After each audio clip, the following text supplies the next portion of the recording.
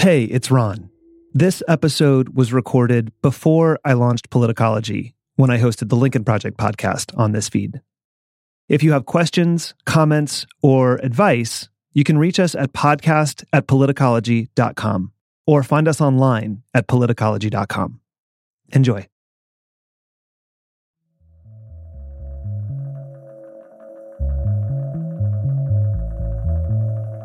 Almost 11 months ago, we launched the Lincoln Project with the goal of defeating Donald Trump and his enablers. It's been a long year and a very long night. Everything we've done in the last 11 months has led us to tonight. Every conversation, every ad, every podcast, every town hall has led us to this moment. We didn't get the landslide we hoped for, or the repudiation we needed to stop Trumpism in its tracks. But as of right now, we remain, as expected, confident that Trump will be defeated and Joe Biden will be the next president of the United States.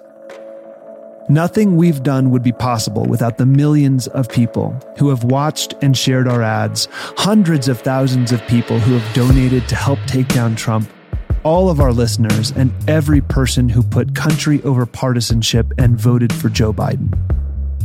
Because each and every one of you have played such a crucial role in this movement, I wanted to take you behind the scenes of the Lincoln Project on election night. Over the course of this episode, you'll hear from some of the many people who have worked day in and day out to defeat Donald Trump. We'll check in with different team members throughout the night about what's happening, how it could impact the results of the election, and how the room is feeling. Welcome to Election Night with the Lincoln Project. I'm Ron Steslow.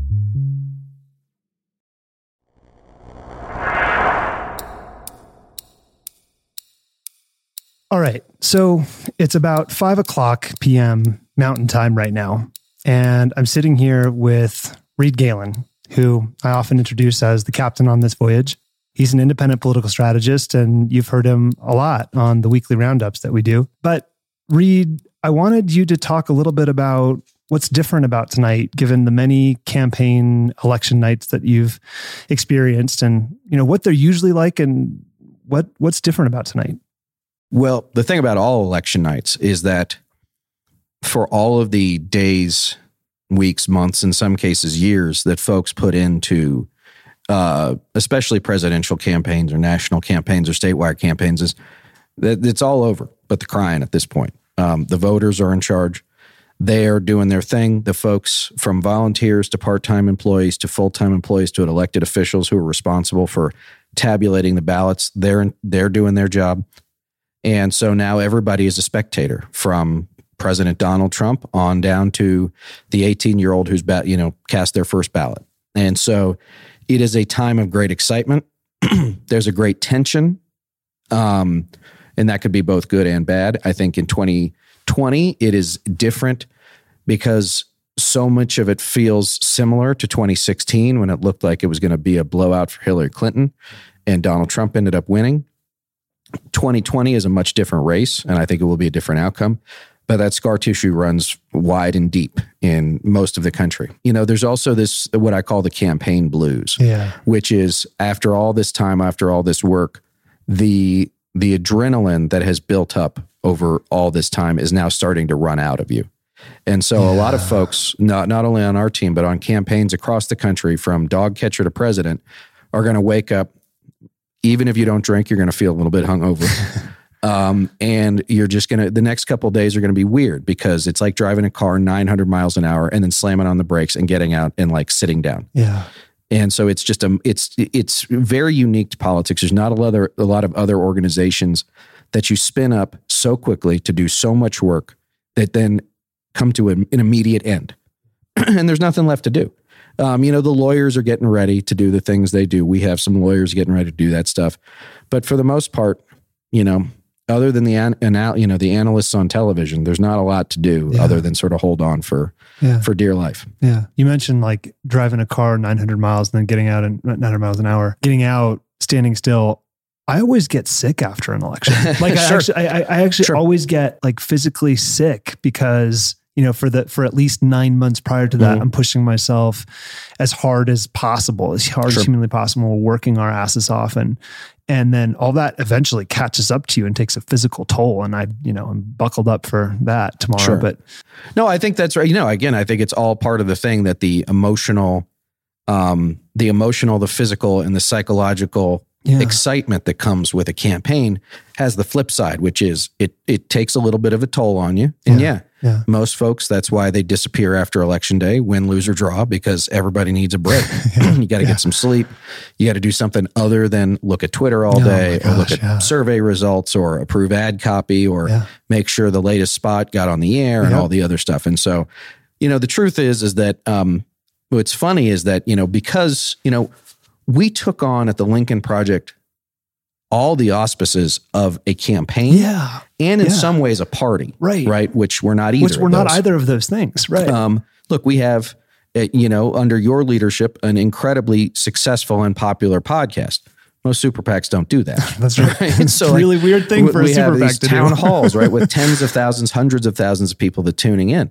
And so we've sort of broadened our, I think what we believe is our understanding of how to reach voters, right?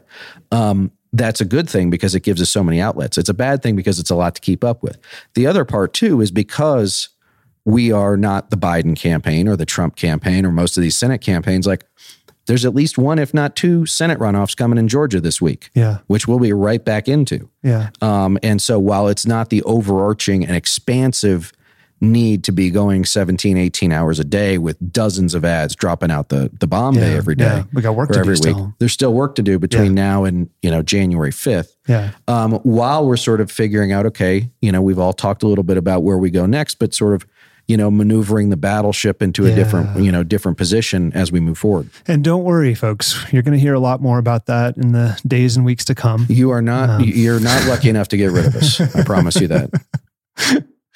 So given all that, what do you think is characteristically different about this particular election night versus, when all the other campaigns that you've been on come to an end, win or lose, there's a different kind of energy to this one.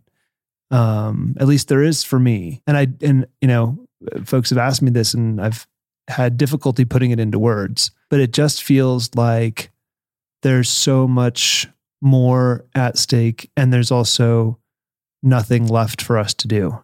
Tonight. Right. Which is again, I think what creates a lot of, in a lot of folks, that sort of unease.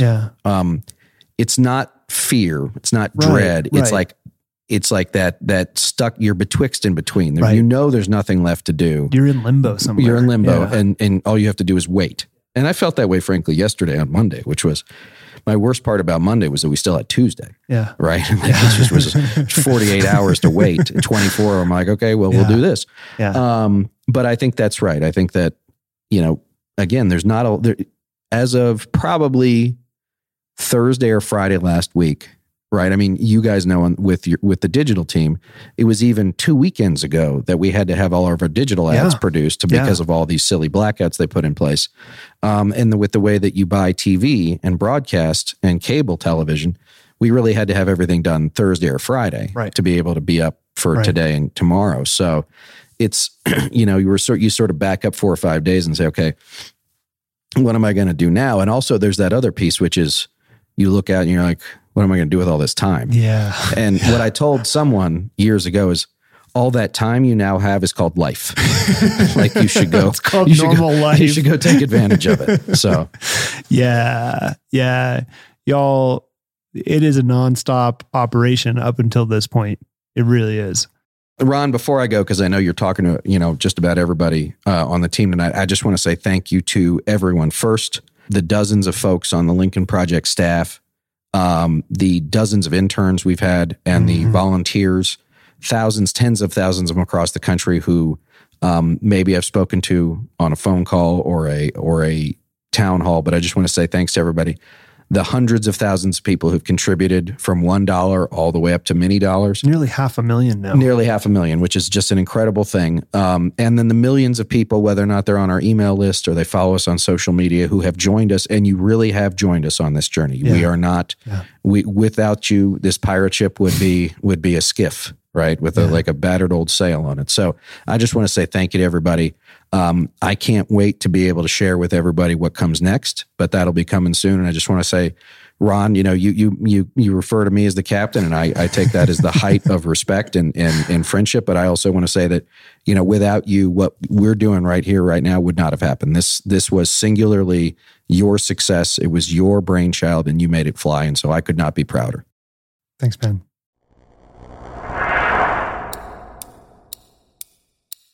It's now 5:45 p.m. Mountain Time, and we're now sitting in the podcast studio, which I pulled you guys out of the other room where we're watching the results, and we were just watching what's happening in Florida, Mike, and it's too early to call most of the states. We don't really know anything yet, and we're still kind of in limbo. So, Mike, the funny thing about a campaign at this time is you're getting data in, and it's kind of meaningless. But it's new information and it's exciting, and there are not enough precincts in to kind of tell you anything, right. And they're geographically dispersed. Yeah. And then you try to assess the ideological makeup of the county and the precincts that it's coming in with. Yeah. And by the time you kind of figure that out, there's a new batch of votes coming in. Yeah. And then you realize this is not helpful. Exactly. It's actually confusing things more than it's answering more questions. And everybody's coming up into you asking you, well, what does that mean? It's just feeding the mental illness that we all suffer from to begin with. Yeah. It's really funny that like all the questions, everybody wants to know, and all those questions really are just betraying the anxiety that we're feeling. Right? That's exactly right. Yep. And they're looking for answers, and there really are no answers. It's like reading tea leaves. That's why I try to eat at this moment. Just kind of have a full mouth of food and just be like, oh. I interrupted Mike to pull him up here, folks. and it's not the same for you. This is so weird for me because I'm East Coast. Yeah. All my election nights are East Coast. We know first. Yeah, we know first. You know what I mean? Right. It comes to us first. And so as I'm sitting here watching my East Coast bellwethers come in and looking at it just feels it's out of sync to me. Yeah. Well, it just feels out of sync to me for some reason. It does kind of feel weird. Yeah. So how are you feeling, Mike? I feel confident. I mean, I still feel the same fundamentally the way that I have for the past few weeks, looking at the way we've assessed and analyzed the race. There's nothing that we can do, which never makes me feel better saying that, but you got to kind of say that because there's nothing you can do about it. And then the key is really to step back and understand that the data points that we're getting are not complete. And I try to follow the advice that I've been giving to so many others this election cycle, which is don't chase partial data sets or you will go down a rabbit hole.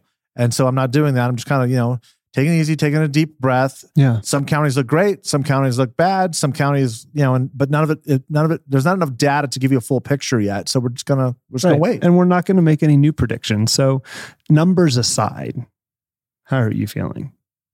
I'm a blend between exhausted and exhilarated.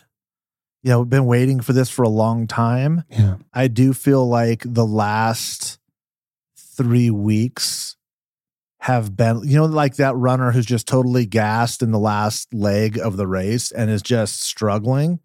Like this one's taken a toll on me. And I kind of should say, well, maybe it's just because I'm a little bit older. It's not. This was an exceptionally burdensome race on all of us personally, physically. It was a lot. It's a lot. And you know why? In many ways, we were the candidates as well as the consultants. Oh, yeah. People are coming after us and attacking us, questioning us personally. And that takes a toll. I mean, Jennifer, you're really kind of the only person who's run for office in the group. So you probably know this a little better than most of us do. But then you're also trying to do your job and do it effectively when the microscope is on you nationally and the criticism from both sides is coming. And you damn well better be right. And you also got to manage your own state of mind. Yeah. How are you feeling, Jennifer? I feel empowered and bold. And I just want to keep finding ways to grasp this moment and to really hold on to it. Mike is right. When I was a candidate, but even more so when I was chairman of the party, people come after you and it's personal and it's ugly and you develop a thick skin. So that part of this has not bothered me as much maybe as it would have otherwise. I'm used to it. And, call me, I've been called so much worse in my days in Republican politics, unfortunately. But there is something about that moment, because we've all been on this path since before Trump won, right? There's nobody in our group who was for Trump in 2016 or thought maybe he'd be a good president, and now we're disappointed. That's not any of us. But it wasn't until we all came together last November and December that suddenly it felt like that was when I started to feel empowered. Yeah. Like, wait, maybe we can do this. There's a path to achieve what we've all been sort of trying to go after individually for the last 3 years. And there is something very empowering about saying, I don't care about the blowback. Call me whatever you want. You're wrong. I know I'm right, and I'm going to say it, and I'm not going to let go of it. And through this whole thing, I've said, I'm not going to let Donald Trump bully me out of my party. I'm not going to let Donald Trump be the one who decides, my destiny or the trajectory of what I do. And it feels really good to have embraced it and done it. And I didn't let go. I didn't let myself be bullied into silence. I didn't let myself get pushed off what I knew was the right path. So tonight, I feel confident about what I think the ultimate outcome is going to be. But regardless of that, I feel so good about what we did. I feel and I'm so proud to be working with Mike Madrid and Ron Steslow and the whole rest of the team. I really am. I know. So I feel really good right now. I'm glad you asked me that because I hadn't really thought it through yet. Yeah. Because I have the anxiety and the nervousness and all, just like everybody else. But I feel strong.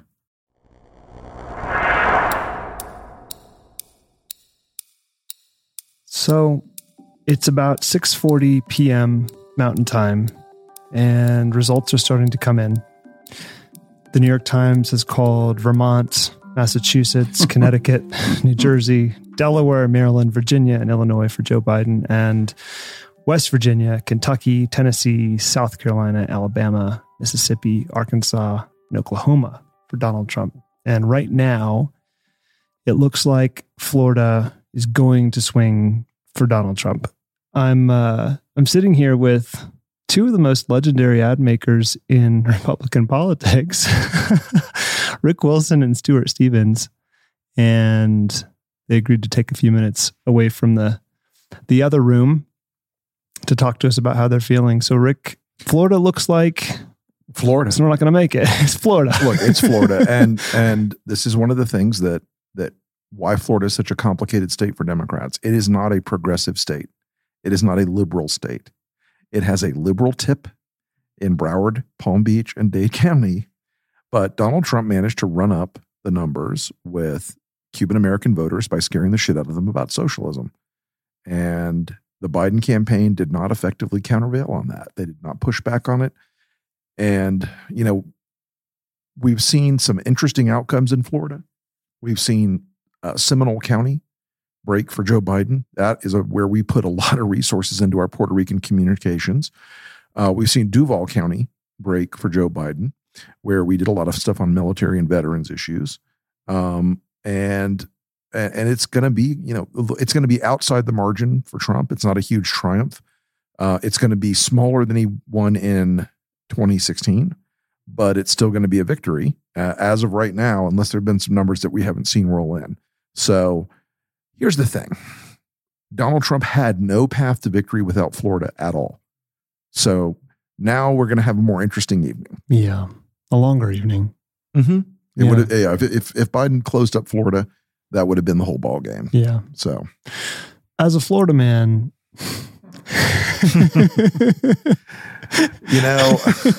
here's the thing.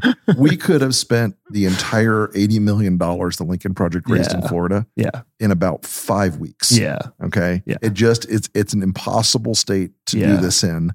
And again, it's something that people just have to bear in mind. It has got some purple pockets, but like north of I-4 makes Alabama look like Brookline, Massachusetts.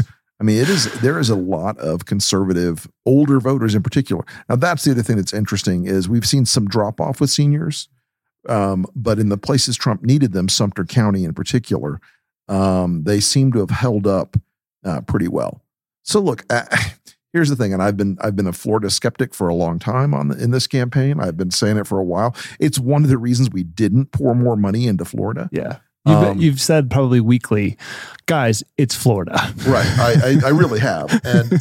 And so look, it's not the greatest outcome of the night, but it's also it should not be completely shocking. Yeah. What I am sort of at this moment more optimistic about is we're seeing fantastic numbers coming out of North Carolina. Yeah. We're seeing fantastic numbers right now still coming out of Texas. Yeah. I mean, you would blown me away with the idea that Texas was going to be the knockout punch. It may well be. We'll see what happens. We'll see what happens. Really crazy. They still have a lot of time to go to count in out Texas. Yeah. So Stuart, what I'm hoping to do tonight is give folks a window, a peek behind the curtain on election night for a campaign. As a practitioner, what do you look for on election night? I would look at the percentage of white vote that Trump is getting and its senior citizens. So in that last NBC Wall Street Journal poll, he was getting 51% of the white vote. And I think the NBC Wall Street Journal poll is as good as any of the public polls, probably better than most. By comparison, McCain lost with 55% of the white vote. Romney lost with 59% of the white vote. Last time Trump got 59% of the vote, but Trump won with 46.1% of the electorate. Romney lost with 47.2%. So if indeed he's getting anything under 55% of the white vote, I don't see a path for Trump to win. And seniors, I don't think I've ever been involved in a winning Republican race where we didn't win seniors. Probably by double digits, but certainly won them. Yeah. So that's what I would be looking at. It's a disappointment in Florida. Yeah, I would have liked to have seen Florida. I did work for Bush in 2000. It was a nightmare. In 2004, I worked for Mel Martinez, senator, and for Bush in Florida, and we managed to win. So what has impressed me about the Biden campaign is that they've been very disciplined. Yeah. And I think it looks much better than I would have thought in North Carolina. Yeah, it does. It looks much better in Ohio. Texas? Than I would have thought.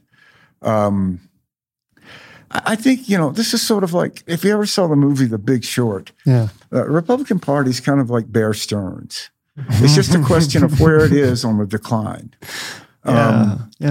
So, I can't tell you, obviously, the Democrats are going to win Texas tonight. Yeah. But I can tell you they're going to win it. I just don't know when. And when they do, that's it. Yeah. It's game over for Republicans. You won't see another Republican president in their lifetime. I mean, you just can't start a presidential race losing California, Illinois, Texas, New York. You just can't get there. Yeah. I would predict by, 2030 something, the big push for Republicans will be to abolish the Electoral College. Yeah. Because once Texas goes, and what's fascinating to me about Texas, and I think if you go back to 1994, when in California, Pete Wilson won his reelection by demonizing Hispanics.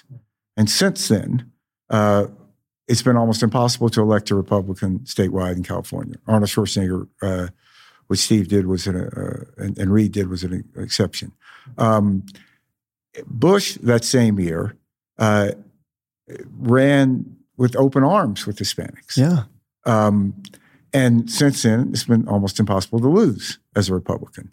And I think what's happening is that you're seeing a wearing off of the Bush effect in Texas that is going to tip the state the other way. So, what I think we're seeing is basically the underlying values of the parties playing themselves out.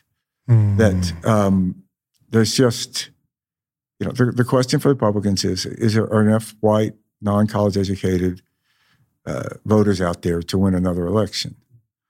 But whether or not they win or lose, it's the fastest declining demographic in America, a large demographic. Yeah. And nothing's going to change that. Yeah. How many campaigns have you done? I've done 5 presidentials. And probably lost count of all the others.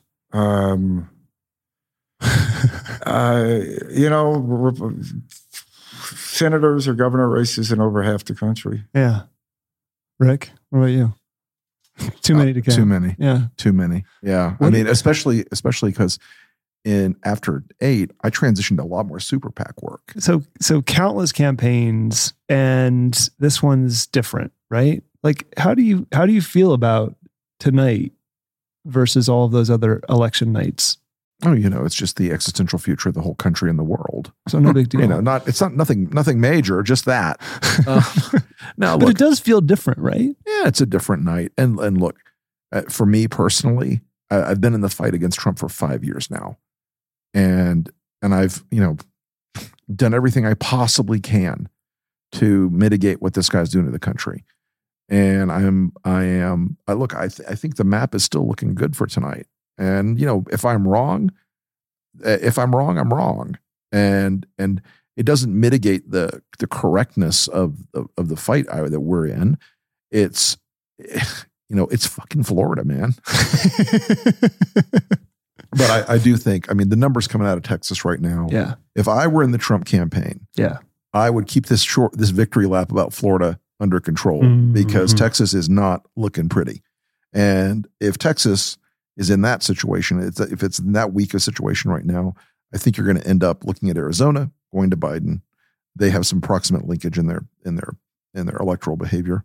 And if Ohio holds firm and Wisconsin and Michigan hold firm, it's not again, like I said in the beginning, Ron, Trump absolutely has to have Florida to win. Yeah. Without it, there's zero path. Without it, there's just no way to get there. Short of a surprising repetition of the northern tier sweep of Ohio, Michigan, Pennsylvania, Wisconsin again, and he's not going to get that. Yeah, it's just not going to happen. Stuart, is this night different for you from every other election night that you've? Yeah, I think we all, in different ways, and Rick has been a complete hero in this Trump thing, have come to certain truths about the Republican Party. And I wrote about this in that piece of the book. I think we're working for the winning side. Normally in a campaign, at least my experience, when you work for the winning side and it gets closer, you feel a kind of giddy pleasure out of it. Mm-hmm. I don't feel that at all. Yeah. Because I feel such sadness about the Republican Party. And, so many of these people I know, I've never had one conversation with a Republican elected official that would tell you that Donald Trump's qualified to be president. And not one, up until 2 hours ago. And I just think it's a complete moral collapse of the party. I have no idea what it means to be a conservative now. So I don't know what I'm fighting for democracy here, and I'm fighting for decency. But with it, overshadowing it is, for me personally, just a sense of loss. I feel that. Yeah. To look back on all these races and to think that it helped build something that was positive for the country, that would be like a really nice feeling. Yeah. I just don't have that feeling. Does it feel like a betrayal? I can't blame anyone for this. I mean, I was there. There's a whole trope of books. If only they had listened to me. Right. Yeah. They did listen. They did listen to me. Right. And this is where we ended up. Right. So I can't really say I'm. If part of what drew a lot of us to the Republican Party was personal responsibility, which has now been thrown out the window. Republicans are the victim party. I don't see anywhere to begin except for personal responsibility. And Stuart, a long time ago, somebody said to me, tools are morally agnostic. And we built a lot of tools to persuade voters away from the Democrats in the beginning and moved them to the Republican Party. And the tools that have been developed in the last 4 or 5 years are an order of magnitude more powerful and persuasive than anything we ever had. With putting up 2,000 gross rating points at TV used to be like a nuclear bomb going off. Right. And now you're skipping stones. Now, yeah, right. The TV costs are so high, and the digital aspect of it, it's particularly Facebook, has become such a powerful persuasion tool that, the Democrats have lagged on digital. This is the great irony because in 2008, they made a full commitment to digital, and it was still rickety and primitive, and yet it worked miracles. And it created a whole mythology around the Democratic Party. Yeah. And so I can tell you this because I was part of the group of people after the 2012 election that a couple of famous donor brothers who you may figure out wanted we put together a group to reverse engineer what they did. Mm-hmm. And so that toolbox was sitting there. By the time the 2016 campaign rolled around, they had it in the RNC and they handed it to Donald Trump. Yeah. It's like giving a toddler a chainsaw. Yeah. It's going to be gory and horrifying, but it's, maybe amusing for a few minutes, but it is now having that result. Those tools that and I've written a lot about this part of it. And I say to my Democratic friends, they're terrible at holistic politics. Yeah. They're always great at one thing or one other thing. Yeah. Obama is one of the few campaigns in modern history for the Democrats where they got their shit together on all the different axes at one time. Mm-hmm. Money, media, message, coalitions, grassroots, mobilization, digital, research, poll, all that. Normally, Democrats, like I said, they'll be great at one thing. Like the candidate will have a ton of charisma, but it won't have all the look. Imagine if Beto in Texas combined his charisma and his great digital program with an even better field operation. Right. He would have stomped Ted Cruz's brains out. Yep. So look, I don't think it's a sense of it. I'm 5 years in now. I'm over the sense of loss about the GOP. I really am. What it has become is so grotesque that I don't want to be a part of that. Yeah. And so driven by these like petty grievances.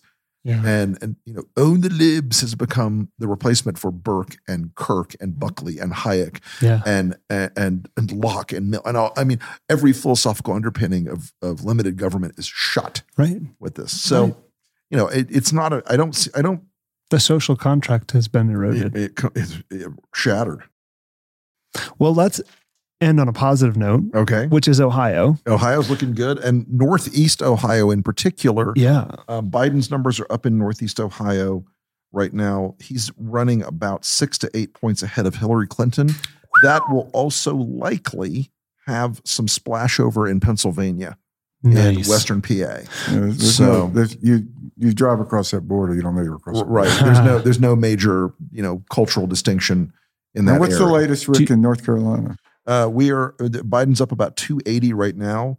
There are a few red counties to come in, but I don't think they're going to make it. I think Biden's going to take North Carolina, which, Well, let me say this. So, if Biden is winning Ohio like this, he's going to win Pennsylvania.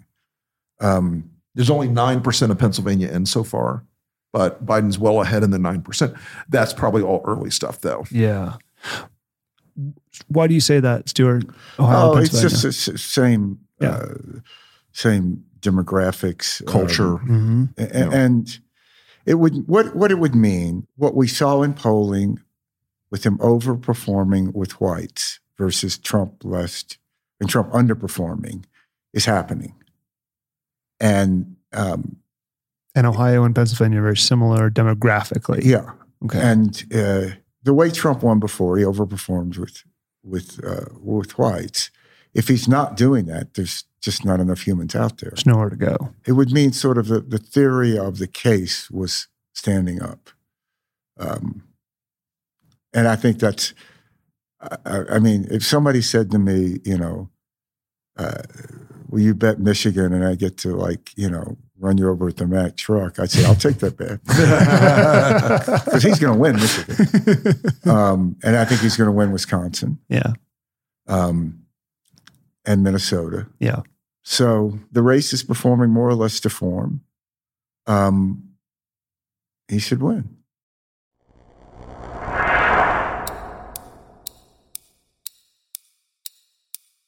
I think a few people on the team are pressing the panic button a little prematurely. That was the voice of Zach Chakowski, who is our political director at the Lincoln Project. Tell people how you're feeling right now. I think at the moment, It's not looking like it's going to be a resounding victory for Biden, which I think a lot of people were expecting. But the thing that I think is encouraging is that there are still several states in play. There are more paths to victory for Biden than Trump.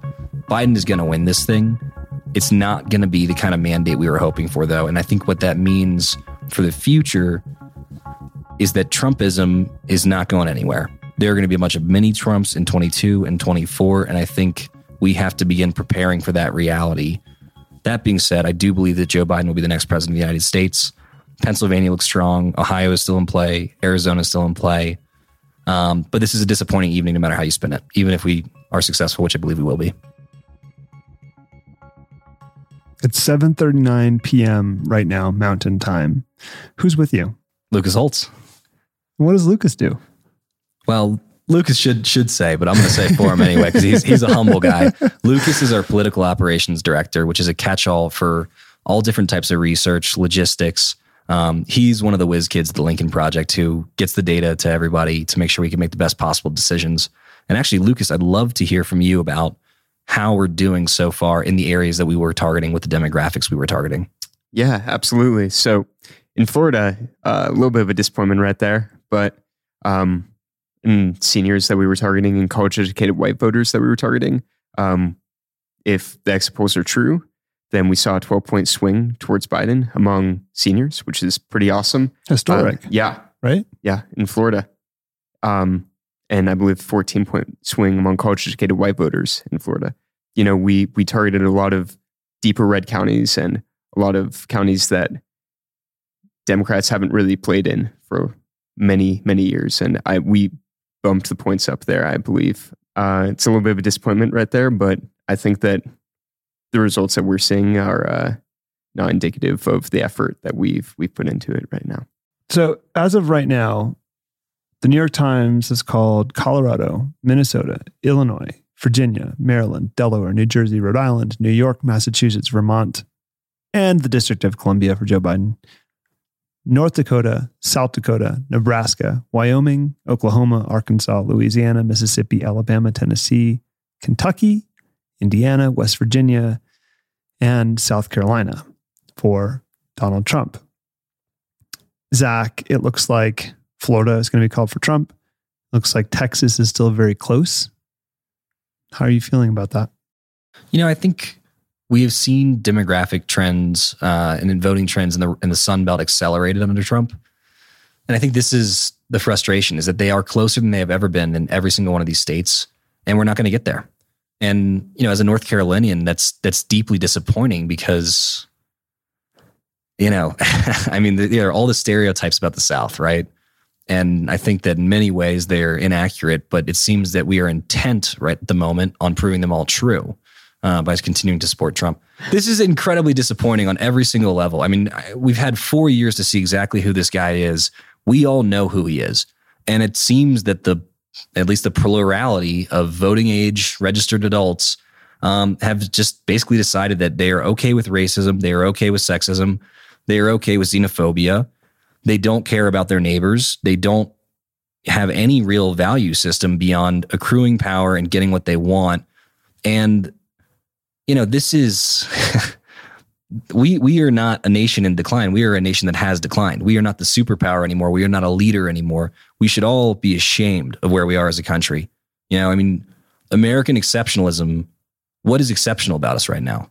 This is a hard night. I mean, you know, I think Joe Biden's going to win still, but we had an opportunity. You know, they say in politics, never let a good crisis go to waste. We are a country in crisis on so many different levels, and we haven't stepped up. You know, you look at our history, World War I, World War II, you know, so many different times where we have risen to the occasion as a people. We have not risen to the occasion tonight, and we should all reflect on that. Yeah.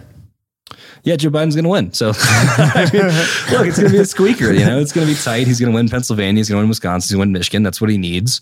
You know, huge props to their campaign for making sure that they're going to be in a position to get to 270, which I believe they will. Now, we're probably not going to know that until Saturday.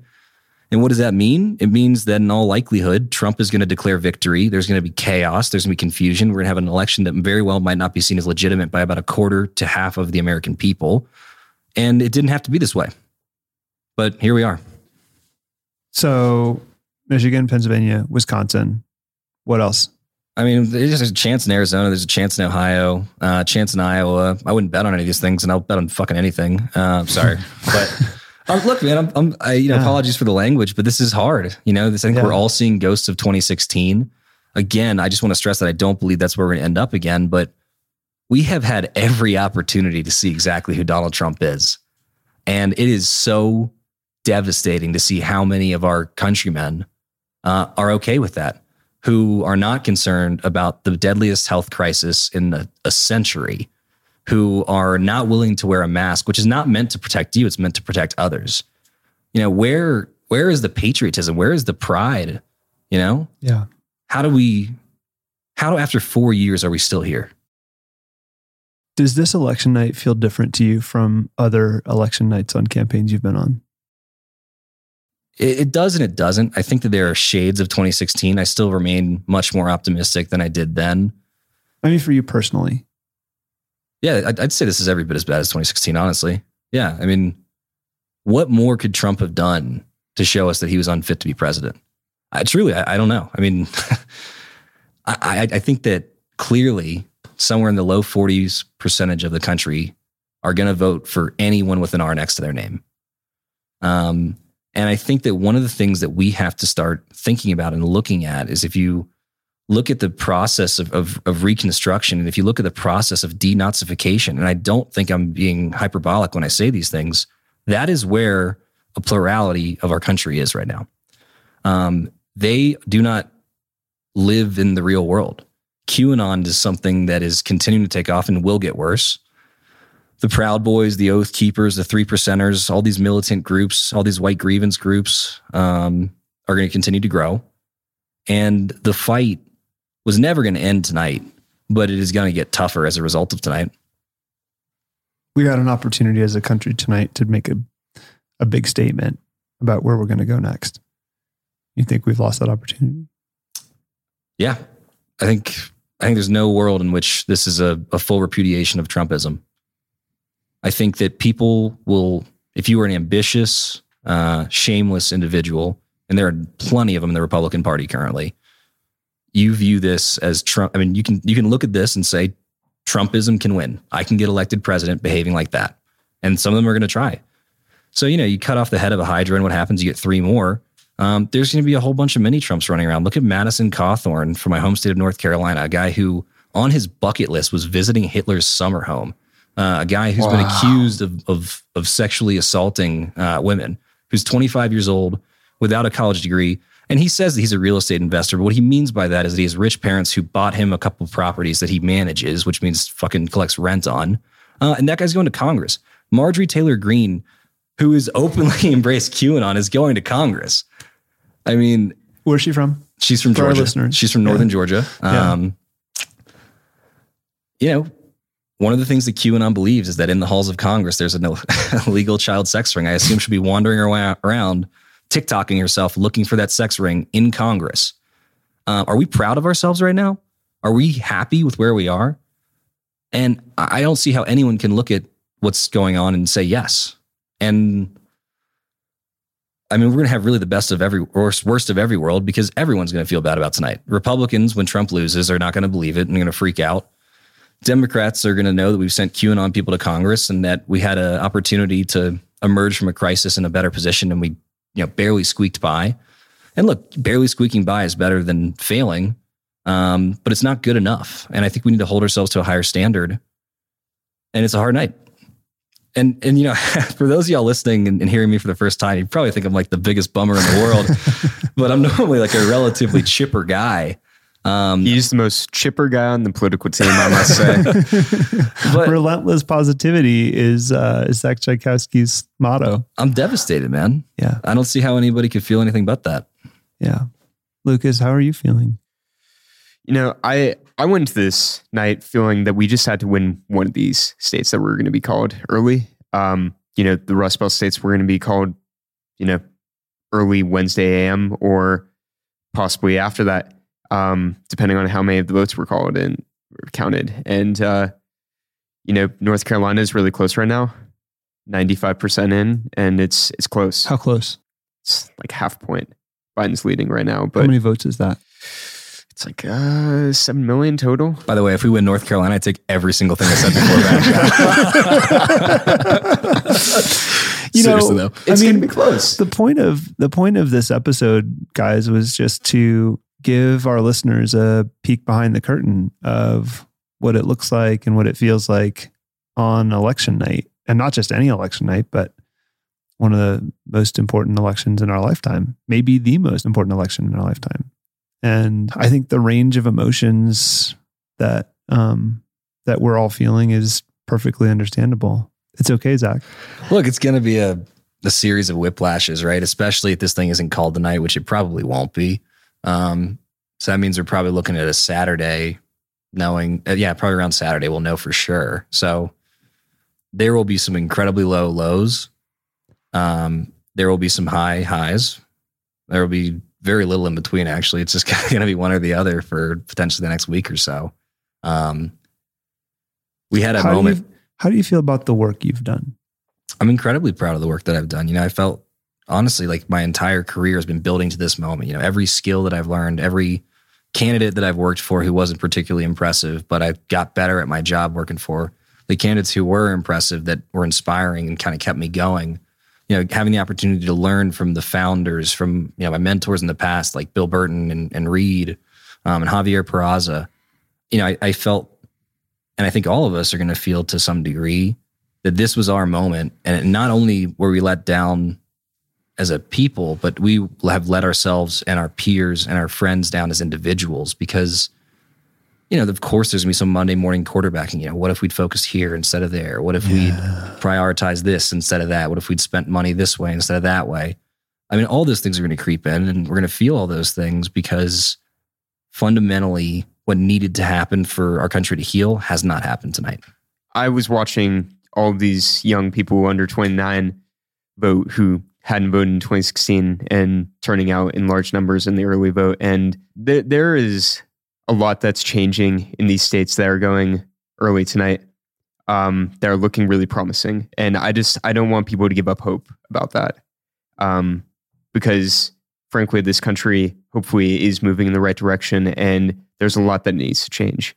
It might not happen in the next couple of nights. It might not happen in the next couple of years, but I think that people need to just keep that fire burning. There's been turnout like we haven't seen before. I mean, since 2008, and it's just important.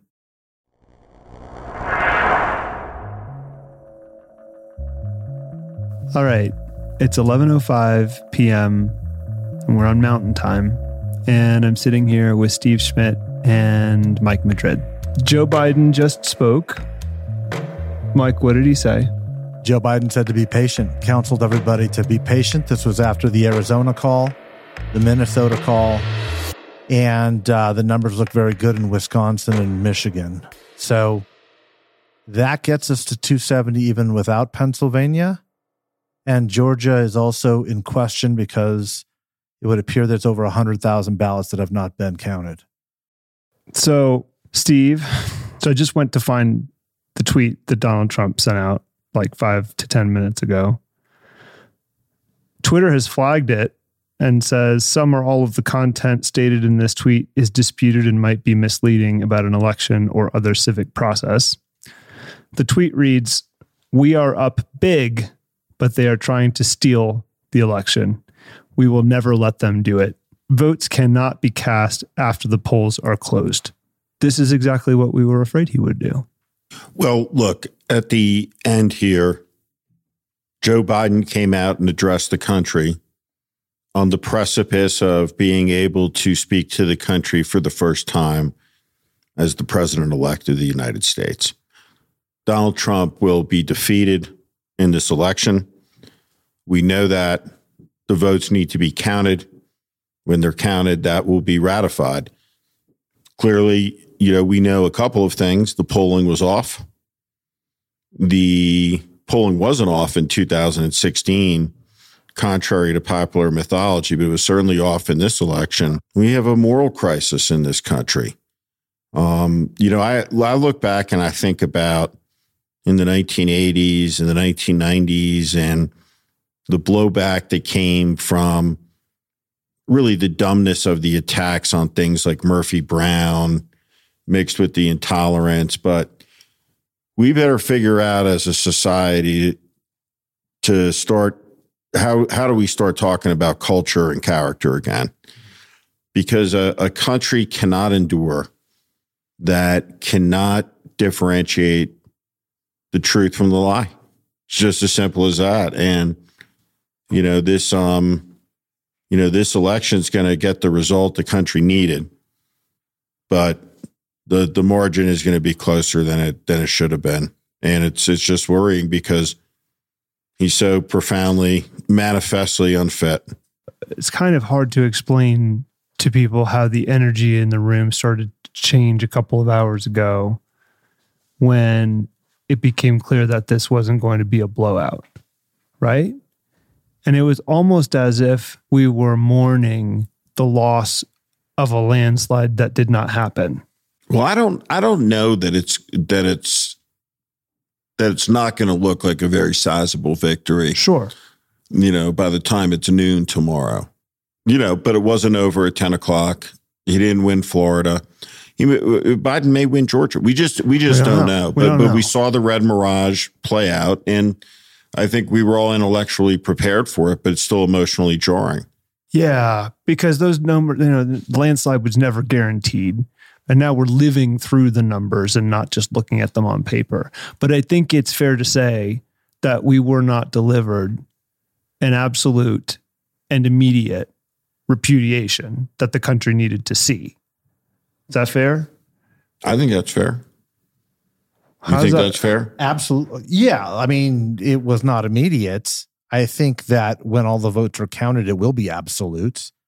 I think the bigger question is, how can we still have this many Americans standing up and siding with it? That's the issue. Is that the landslide would have, I think, begun to say, okay, we figured it out.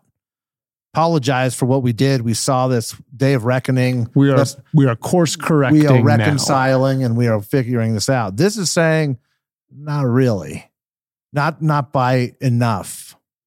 But I think it will be decisive. The numbers are there as long as there is an accurate count, and they're going to do everything they can to prevent that from happening. I think that we won't allow that. I think Pennsylvania will go for Joe Biden. I think it will be decisive. I think Georgia ultimately will go for Joe Biden. That will be even more decisive. And I think at that point, you have to start unraveling this and saying, how can we still have this many people, even though this was decisive? It was no 2016, but it's still a flaw in our national character. It just is. There was still a piece of me, despite knowing that Donald Trump's pathology practically dictated he would behave this way tonight. There was still a piece of me that hoped he would not. God, you're an optimist. Yeah. Yeah. It's weird not really knowing what questions to ask you. Well, look, the country has gone through uncertain and decisive moments. We live in a society and culture where we demand instant gratification, where you put your ATM card in the slot wherever you are in the world and money comes out on the other end, and your phone calls whenever, wherever you want. And that's not how this works. There's a lot of votes to be counted. May take a big country. But we know tonight that, it looks good, for Joe Biden to assume the mantle of the president-elect of the United States. It also means we got a lot more work to do, don't you think? Trumpism isn't going away. And it wasn't defeated. The takeaway will be that, hey, this is a potent and powerful ideology that can win. It's just we need a more competent messenger. How do you feel about that being the lesson that the Republican Party learns from this, Mike? We needed to break its back. That would have, I think, given us the opening to say, okay, something can reform on the center right. And I don't think that happened. I think Steve is right. It's not going anywhere. You needed to win Texas. You needed to crack it like a shovel to a serpent's spine, just cut it in half. That didn't happen. I think the party will continue to be a marginal, regionalized party as we devolve, but it is a strong force. It is not going anywhere, and it will need to be fought vigorously and valiantly and directly. And I think that that's going to be more of our focused charge going forward. Look, I don't think Donald Trump's going anywhere, certainly. He's not going to cower and slink away. He's going to say this was stolen from him. That process has already begun.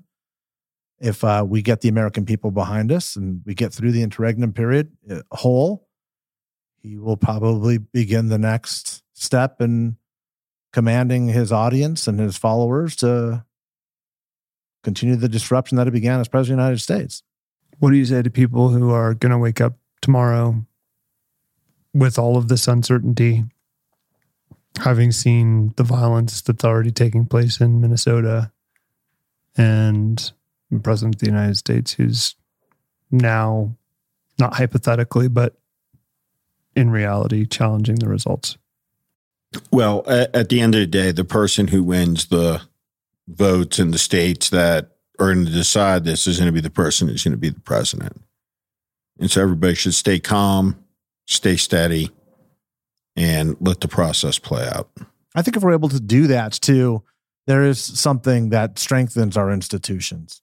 When you've got a president who's speaking out against it, if people do stay calm and the process plays out, the votes are counted, that gives me some hope about the strength of our institutions. Yeah. All right, gentlemen. I think that's enough for now. Thanks, Ron. Thanks, Ron. Thank you, Steve. Thank you, Mike.